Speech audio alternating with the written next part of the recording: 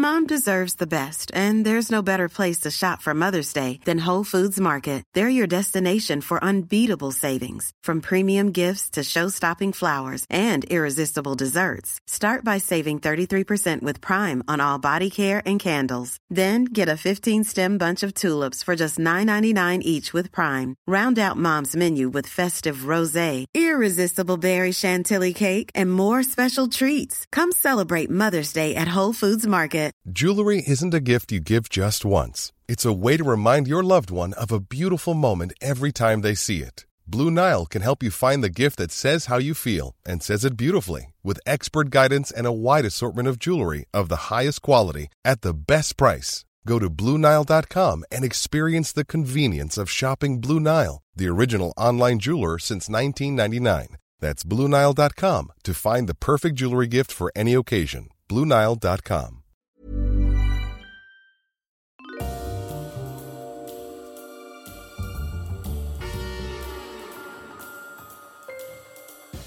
Ladies and gentlemen, welcome to Histories of the Unexpected, the show in which we demonstrate how everything has a history, even the most unexpected of subjects, like brooms, red, and lard. Now, Sam, red would be the colour red, because this very Christmas I purchased for my good wife James Fox's Cultural History of Colour, and she said it is absolutely amazing. It's got lots of chapters on different colours.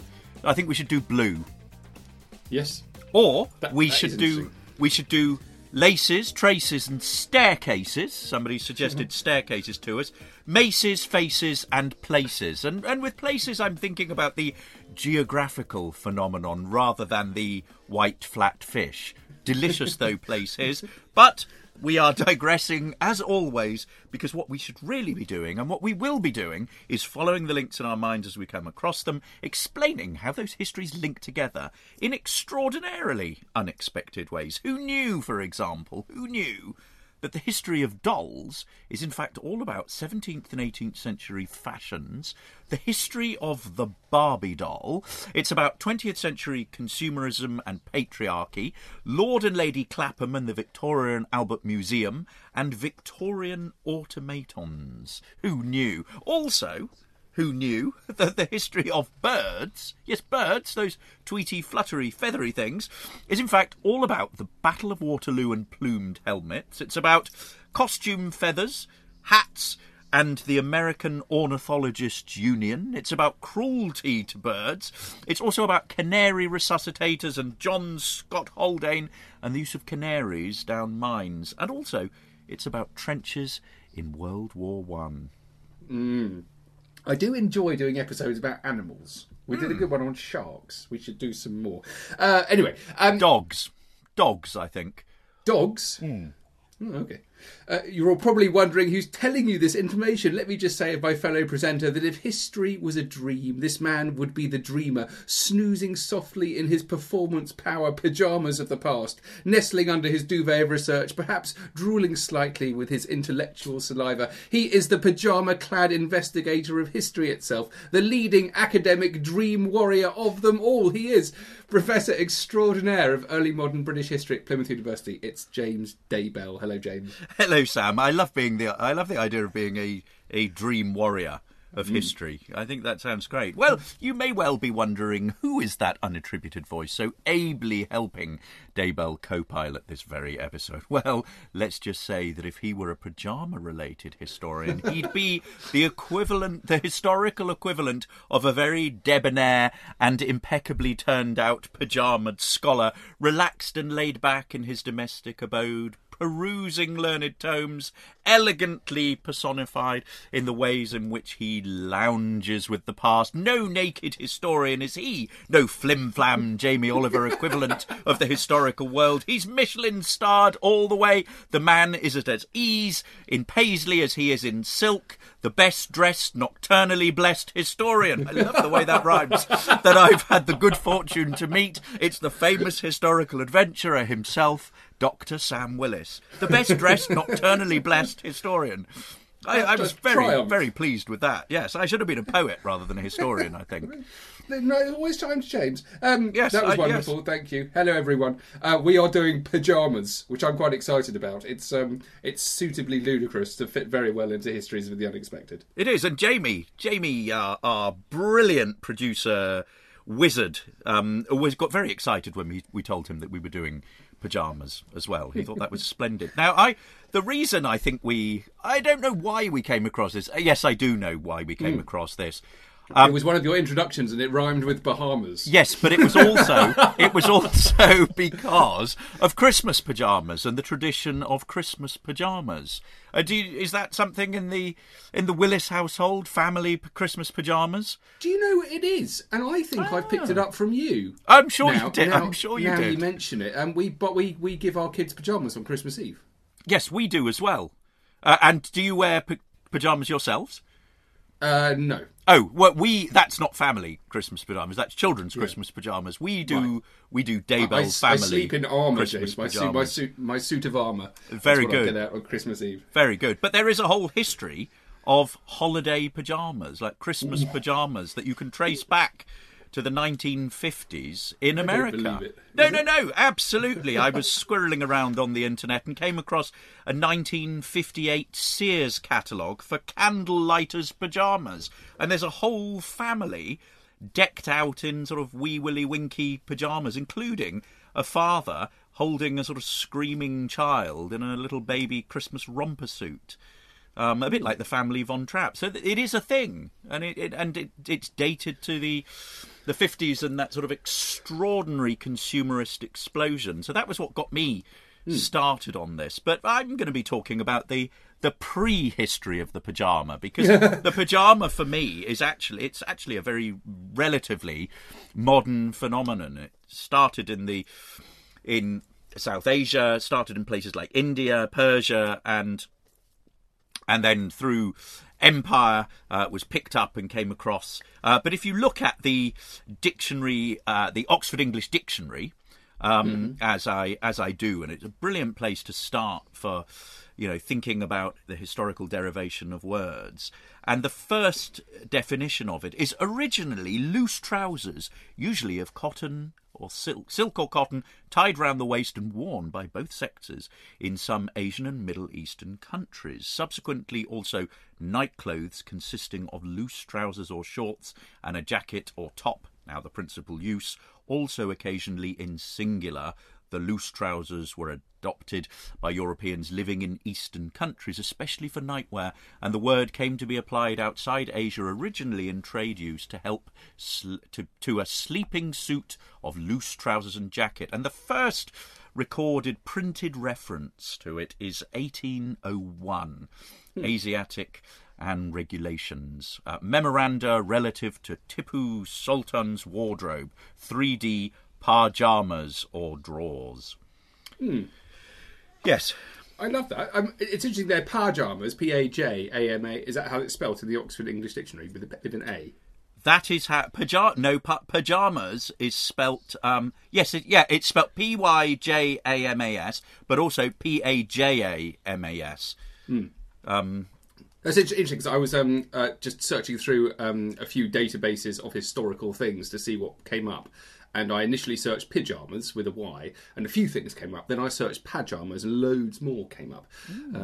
So interesting spelling of it. But I like what you say about the imperialist side of it, because that's certainly something that I've come across, which I thought was fascinating. So you can actually argue that pyjamas are all about imperialism and also diversity, which I thought was interesting, because you kind of glossed over it there. But yes, you've got pyjamas coming into the English language via Bengali, so it all happened during the Raj, and you can't really think about the history of pyjamas without thinking about the history of the English in India. And I thought one of the interesting things about it is that it was recorded at the time as being a uniform. It was actually the word it was used. It was a uniform of both the Indian gentry and peasants, which I thought was really weird, that they're wearing the same clothes, and surely unique, though I suspect that the gentry had some very fancy silk pyjamas and the peasants didn't. And what was being identified here is a loose-fitting style of trouser. But also the wearing of these pyjamas transcended sex. So they were worn by both men and women. So it's quite a really interestingly contemporary subject for us. It's a weird mixture of things we love, so diversity and men and women wearing the same clothes, whatever it might be, sort of inclusivity, but also something that we currently hate, which is the history of empire or everything that was imperial. So I think it's a fascinating subject. The imperial side of it, I've found a really interesting, different aspect to it, and it's all revealed through a fairly extraordinary history of my I was going to say he's one of my favourite authors, but I think I'm going to say it now that he is my favourite author, Robert Louis Stevenson. Oh. So for those of you who don't know who Robert Louis Stevenson is, he wrote Treasure Island. And among other things, he also wrote The Strange Case of Dr. Jekyll and Mr. Hyde. And if you are new to reading fiction written in the past, you can do no better than reading Robert Louis Stevenson. So let me take you through Robert Louis Stevenson. I came across a really amazing article called Stevenson's Pyjamas. And I thought, do you know what? I've definitely got to read this. It was published in Victorian Literature and Culture in 2002. And it's one of the best articles that I've ever read about history.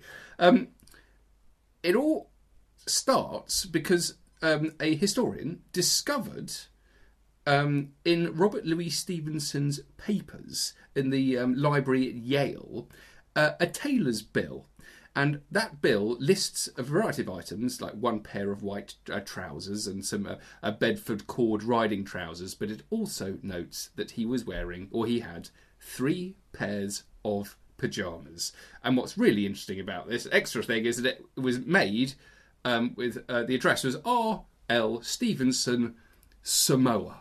No, I didn't know that Stevenson spent a huge amount of his life in Samoa. He didn't just spend a lot of his life in Samoa. He wrote books while he was there, and it's enormously revealing about his history. So he actually travelled around the South Seas. It's in the late 1880s.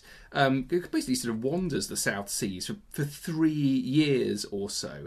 Goes to Hawaii, goes to Tahiti, goes to New Zealand, and then he gets to Samoa, and then he stays in Samoa. He settles in Samoa, and that's in 1889. He's not just there on his own, he's there with his extended family, and they buy a huge amount of land, 314 acres, and they build the first 2-storey house on the island, James, which made me think about the history of height. We said we were going to do that recently, and also staircases, so we could fit Stevenson into it. Anyway, what's going on here is that Stevenson, it's really interesting the way that people write about Stevenson arriving on the island, all right?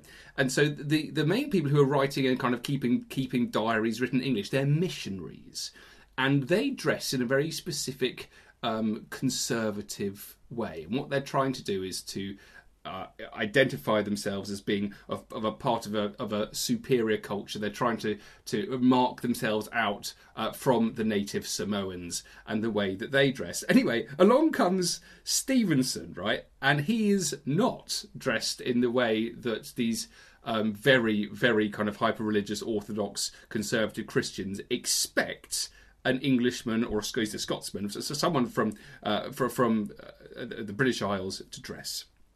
So in his diary, the Reverend J.E. Newell says that Stevenson and his family arrive the most extraordinary, unconventional costumes. I would say they were bohemian, but if you would not misunderstand the term, the most bohemian that was ever seen.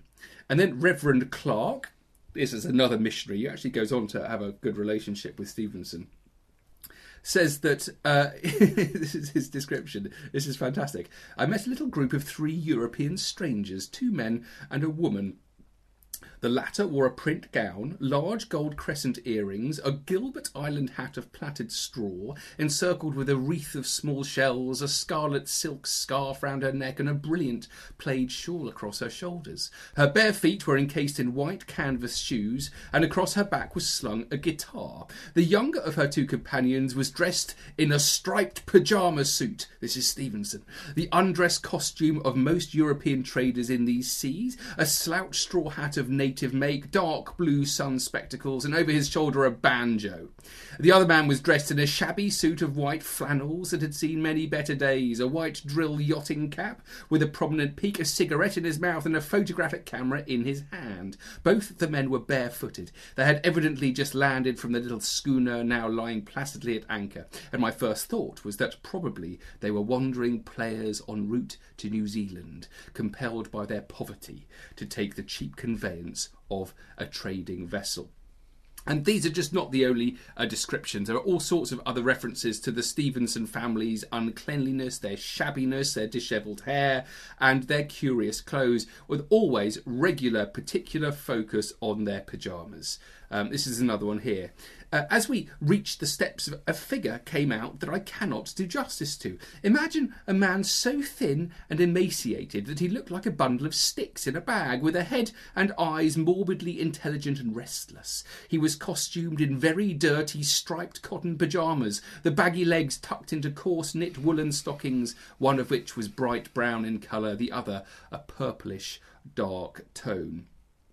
This goes on, lots of people describing and discussing what on earth was going on, and it reveals a great deal about Stevenson and the way he didn't want to dress the same as other Europeans in Samoa. He wanted to mark himself as being different, and it really makes you think about the clothing practices that went with the traditional, the dominant Western narrative of how you were expected to appear. And this led to a lot of people describing, this is curious, describing Stevenson as going native. That was the description of it, even though he wasn't dressing like a native Samoan. He was dressing in his own very curious way, wearing these striped pyjamas. But it's a wonderful example, James, of how pyjamas actually could be used to delineate you, to mark you out, or mark out people who were civilised and people who were uncivilised. Fascinating stuff.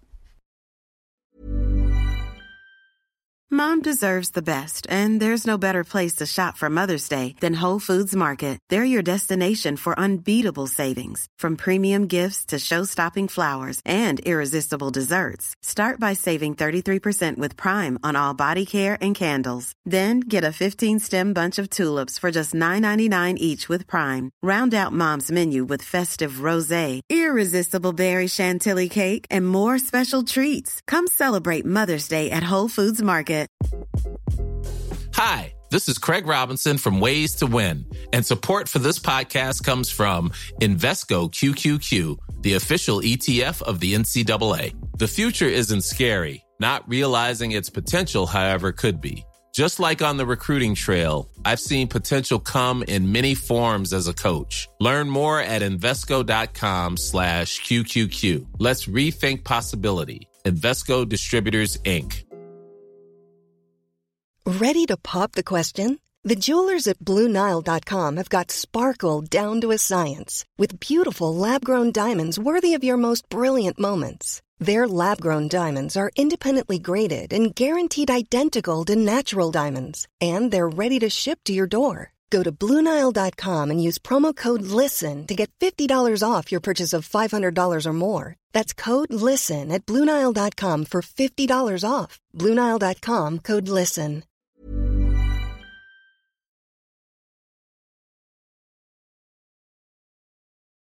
Brilliant stuff, Sam. Absolutely brilliant. It draws to mind, or my memory, a bizarre episode that I heard the other day on Radio 4 about Lord Leverhulme, William Hesketh, who's a rather bizarre maverick character who lived between 1851 to 1925. And I don't know whether you know much about his bedrooms. It's not about pyjamas, but this was a man who believed in sleeping in the open air. So in all of his houses, he would have a bedroom built right at the top that was exposed to the elements. Like literally, he would sleep in fresh air, whatever the weather, and it would rain, it would snow on him, and he had special sort of drains put in the floors to basically drain away the rainwater. And his wife joined him and slept in this way, but I think died of hypothermia, and then having effectively killed her through his sleeping habits. He continued sleeping like this for more than a decade, and then himself succumbed to pneumonia for sleeping in such a way. So absolutely extraordinary. But I didn't want to talk about that at all. What I wanted to talk about was the pre-history of the pyjama, because as we said, this is a relatively the terminology and that bedwear is a relatively modern phenomenon. And I was reading the excellent Sleep in Early Modern England by the wonderful Sasha Handley, who's at Manchester. It's an extraordinary book. I've read this a couple of times now for various things, and it's so useful, so rich. And there's a lovely little section called Dressing for Bed, where she talks about the rise of clothes specifically for bed. And she draws on the work of a Victoria and Albert Museum curator of fashion and textiles, a woman called Susan North, equally brilliant, who basically argues that it's in the 17th century that we really get the rise of clothing that is distinctly and solely for wearing at night. And before that, people would have basically worn clothing that during the day and would have kept it on at night, usually shirts. But what's interesting is in Sasha's discussions here, one of the things she starts with is actually how do we start reconstructing the history of nightwear? How do we know about it? Occasionally there are examples of these garments that survive. So we might have night hats that survive, although the problem with night hats is that night hats might just be worn in the evening rather than for bed. We maybe have night dresses that survive or night shirts that survive, and these tend to be from the 18th century. Where we get a lot of evidence is around medical writers writing about what you should wear in bed that is connected to medicine and humours and your health. So actually keeping wrapped up and keeping warm in the cold night air is something that they were very concerned with. Equally, being over hot is something that they're really concerned with. The other thing that we have, of course, is all sorts of listings or inventories or household accounts that record the buying of clothing. And so particularly in the 17th century, you see quite a lot of references to people buying what are uniquely clothes for wearing at night. But one of the most extraordinary visual depictions that we have comes from a volume by Richard Braithwaite, published in London in 1640, which is entitled Art Asleep Husband, a bolster lecture stored with all variety of witty jests, merry tales, and other pleasant passages, extracted from the choicest flowers of philosophy, poesy, ancient and modern history. In other words, it's a volume that is full of anecdotes about how wives should behave and how wives basically complain at about their husbands and to their husbands and hector their husbands. But what's interesting is if you Google up a bolster lecture, Richard Braithwaite, so pause this podcast for the moment, go to your device, open a search engine of your choice and put in a bolster lecture, and what you will see is a beautiful woodcut of what looks like a four-poster bed. So it's a bed with curtains around it. There's a husband and wife in bed. She is sort of railing against him, complaining at him. There's a bedpan. There are even slippers. But what is extraordinary is that they've got blankets and sheets over them, but they are both dressed head to toe in nightwear. So what look like night shirts and then night caps, and she's putting her her hand on his head, presumably trying to wake him up.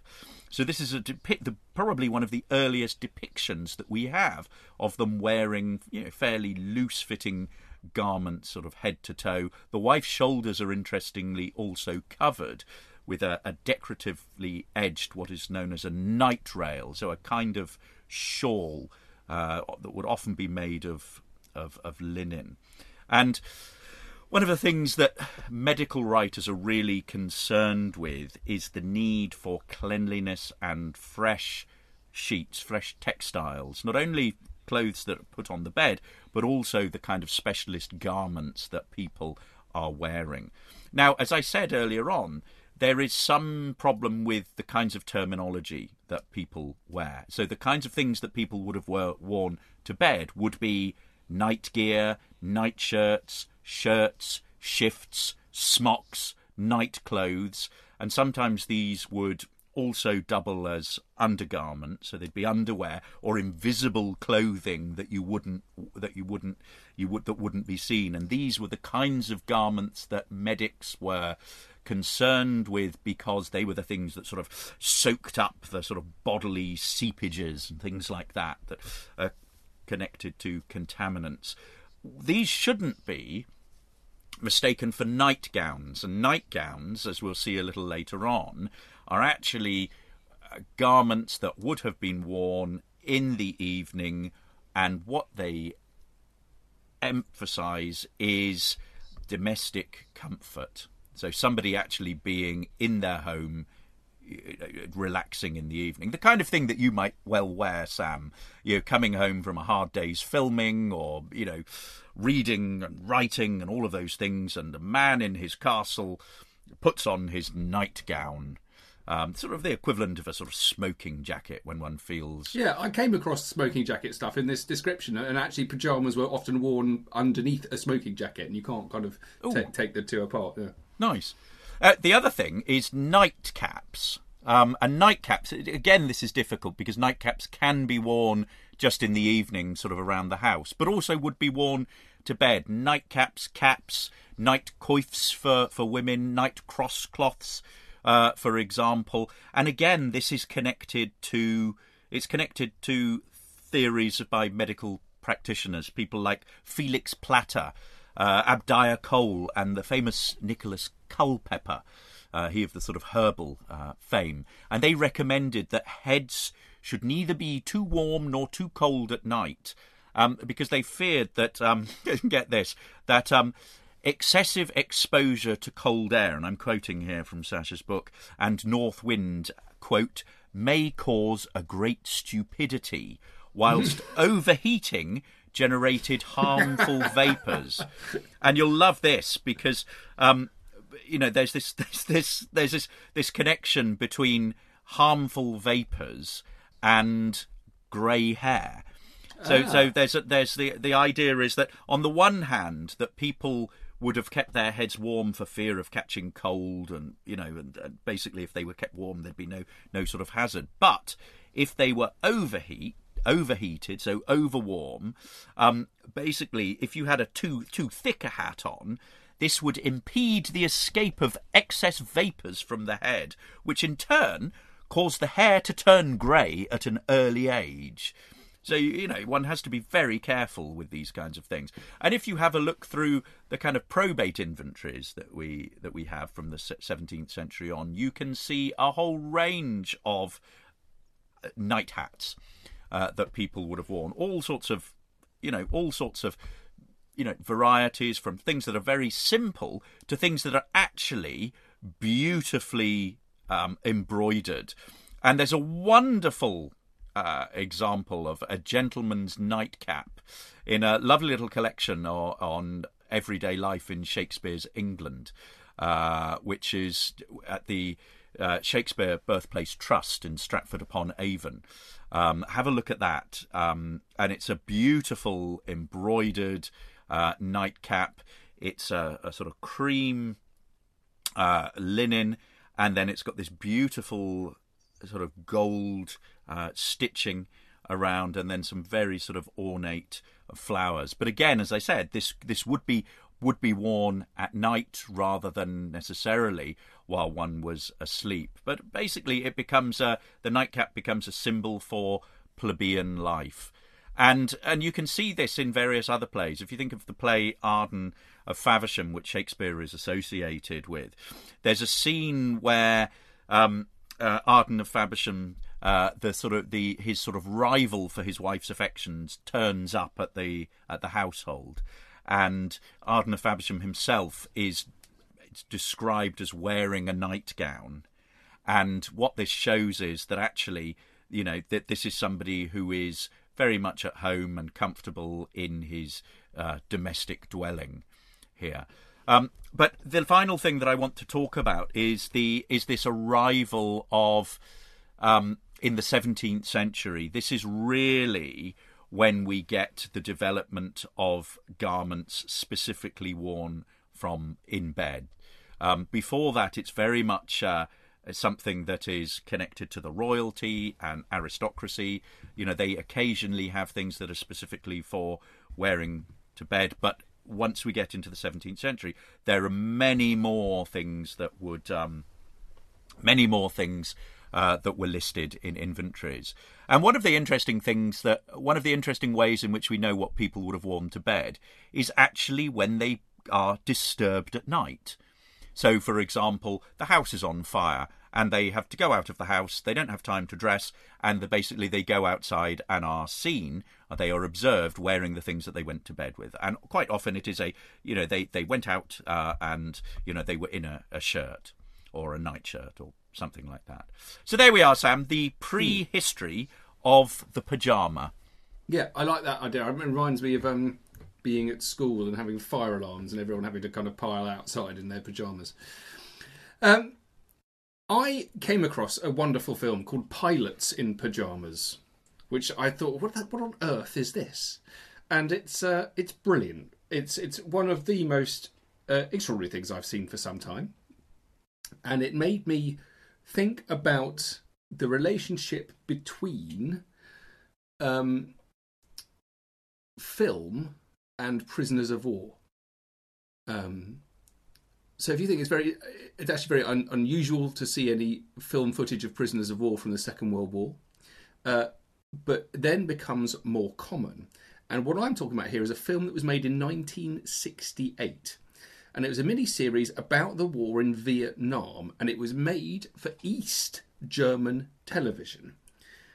So sharing the communist interests of what was going on in Vietnam with the Vietnamese.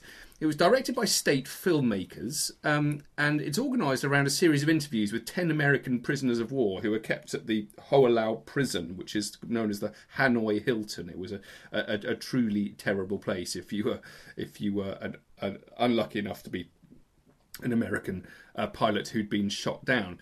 And this film gives you an insight into the prison and insight into the lives of these Americans as well. It was only became available to English-speaking audiences in 2014 because the original, it was all dubbed into German. And I was just going to read you a bit of the transcript, and hopefully this will inspire you to find it. It's on YouTube, and it is absolutely brilliant. This is the author's, the commentary which goes over the pre-titles. And what you're looking at are pictures of planes crashing into the Vietnamese jungle. Vietnam. We have seen the attacks and their targets. We have seen the murderers in the sky and the victims on the ground. What is inside these American bomb droppers? What do the insides of their heads look like? We would like to ask them, but up there in their lofty heights they are unreachable for us. But now we are facing one another eye to eye with these bomb droppers from the USA, for rockets, MiGs, AK and rifles brought them down to earth. 1, 2, 3, 4, 5, 6, 7, 8, 9, 10 American air pirates who survived the crash of their planes. They appeared in front of the cameras and microphones of a film team from the German Democratic Republic, who were the first such group in the world to be granted permission by the Council of Ministers of the Democratic Republic of Vietnam to extensively query the prisoners, to ask them in the name of millions the world over, why? The prison camp commanders ascertained which pilots were prepared to speak and answer their questions. Now, what's fascinating here is, of course, it comes down to the pyjamas, but they are in their prison garb. And some of them speak, some of them choose not to speak. Then the camera focuses on a man who's standing in the corner of a cell, wearing very distinctive pyjama clothing. This one here turned away as we came into his cell. He not only didn't want to be questioned, but also not filmed. Was he filled with pride or repentance? Did he refuse because of self-confidence or shame? We do not know. His prisoner's clothing, called pyjamas, was the only thing we could film. They then go on to interview these 10 prisoners of war, and they ask them a variety of general questions, but you can see the sort of startling fear in these soldiers' eyes. And they also talk about having wives or sweethearts at home. And also their religion is very important to them. It's really, really worth discovering on YouTube. So this is Pilots in Pyjamas from 1968. Fantastic stuff. And obviously it raises the question of the history of what prisoners of war were forced to wear. It made me think of The Boy in the Striped Pyjamas, that very famous book, which was turned into a film, all to do with life in Auschwitz. And obviously clothing in the Second World War prisoner of war camps is something that you could follow on from here. So opened up a huge, a fascinating area of research, James, which I would like to do more of. Oh, talking of fascinating areas of research, I just want to end with a sort of little game. Well, not a little game, but a little look at Samuel Pepys's diary and references to nightgowns. Now, remember what I said, that nightgowns aren't necessarily pyjamas, but in some cases they are. They are clothes that would have been worn in the evening that aren't necessarily day clothes that you would have worn when you're outside. It's interesting here because there are various sort of uses of them, various references, and I've got a number that I want to go through that tell us sort of different things. So on Wednesday, the 20th of December, 1665, Pepys writes, "And thence to Mrs. Pennington, and had a supper from the King's Head for her, and there mighty merry and free as I used to be with her, and at last late I did pray her to undress herself into her nightgown, that I may see how to have her picture drawn carelessly, for she is mighty proud of that conceit. And I would walk without in the street till she had done, so I did walk forth, and whether I made too many turns or no, in the dark, cold, frosty night between the two walls, up to the park gate, I know not. But she was gone to bed when I came again to the house, upon pretence of leaving some papers there, which I did on purpose by her consent. So I away to home." So there's the idea that he is he's engaging with this married woman, and he's flirting with her, and he's obviously had some kind of relationship with her before. The fact that he is getting her to dress down into her nightgown is there are certain sort of sexual overtones there. There's another example here from Tuesday, the 1st of October, 1667, and this is a very different example because he describes here, "All the morning busy at the office, pleased mightily with my girl that we have got to wait on my wife. At noon dined with Sir George Carteret and the rest of our officers at his house in Broad Street, they being there upon his accounts. After dinner took coach and to my wife, who was gone before into the Strand, there to buy a nightgown, where I found her in a shop, and with her pretty girl, and having brought it away home, I thence to Sir George Carteret's again." So again, he's talking there about the purchase of nightgowns, so his wife sort of purchasing nightgowns, and there are several examples in the diary where he purchases a nightgown for his wife as a gift. So you can get it at shopping, and where one might get this kind of this kind of garment from. On the 1st of January 1668, which is a Wednesday, he writes, "And took coach and home about 9 or 10 at night, where, not finding my wife come home, I took the same coach again, and leaving my watch behind me for fear of robbing, I did go back and to Mrs. Pierce's, thinking they might not have broken up yet. But there I find my wife newly gone, and not going out of the coach, spoke to Mr. Pierce in his nightgown in the street. And so away back again home, and there to supper with my wife, and to talk about their dancing and doings at Mrs. Pierce's today, and so to bed." So the idea that Mr. Pierce, that he's conversing with in the street, is dressed in a nightgown. Now, the final one I'm going to talk about is one of the most famous extracts from Pepys's diary, because it is where he describes the Great Fire of London. And of course, this is an extract from Sunday, the 2nd of September, 1666, the Lord's Day. "Some of our maids sitting up late last night to get things ready against our feast today, Jane called us up about 3 in the morning to tell us of a great fire they saw in the city. So I rose and slipped on my nightgown and went to her window, and thought it to be on the backside of Mark Lane the furthest. But being unused to such fires as followed, I thought it far enough off, and so went to bed again and to sleep. About 7 rose again to dress myself, and there looked out at the window and saw the fire had not so much as it was, and further off. So to my closet to set things to rights after yesterday's cleaning," and so it goes on. The important point to make here is that the nightgown is something that he is not wearing to bed, but is something that he puts on, so he presumably has close to his bedside, presumably on a chair or something close to hand, and he is able to put it on to make himself decent when he walks into the room of a female maidservant to observe out of her window the Great Fire of London. So there we are, Sam. Pyjamas, or the pre-pyjama, or the not nightwear nightgown from the diary of Samuel Pepys. Wonderful. Love that. That was a really good, enjoyable episode. Very much so.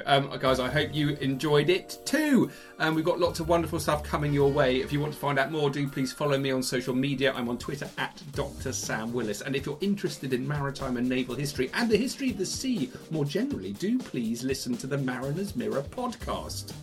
And if you want to follow me on social media, you can do so, should you wish. On Twitter, I am at James Daybell. The podcast is on Twitter at UnexpectedPod. We are also all over social media. We are on Instagram. We are on Facebook. So find us there and make friends. We have an all-singing, all-dancing website, historiesoftheunexpected.com. And we also have a Patreon page. So if you want to be a patron of Histories of the Unexpected and support the kinds of things that we are doing, head over to Patreon, Histories of the Unexpected. I think what we should do next, Sam, is we've done lying. I feel we should do the history of Teflon. Things that don't stick. I thought you were going to say truth. Teflon. I can't believe this is. I'm not going to talk politics, but oh my word, what has the country come to?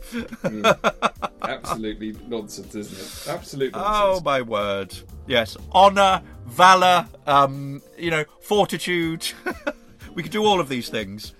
Absolutely. I'm looking forward to it as well. Parties, maybe. Yes. That's it for now, guys. Cheerio. Bye-bye. Bye.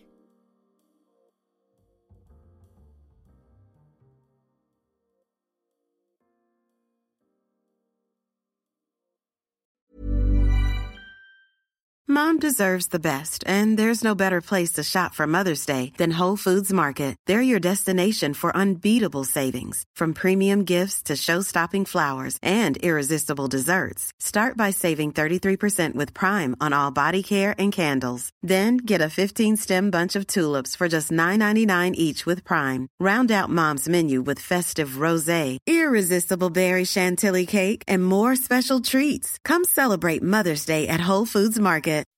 When you make decisions for your company, you look for the no-brainers. If you have a lot of mailing to do, Stamps.com is the ultimate no-brainer. Use the Stamps.com mobile app to mail everything you need to keep your business running with up to 89% off USPS and UPS. Make the same no-brainer decision as over 1 million other businesses with Stamps.com. Use code PROGRAM for a special offer. That's Stamps.com, code PROGRAM.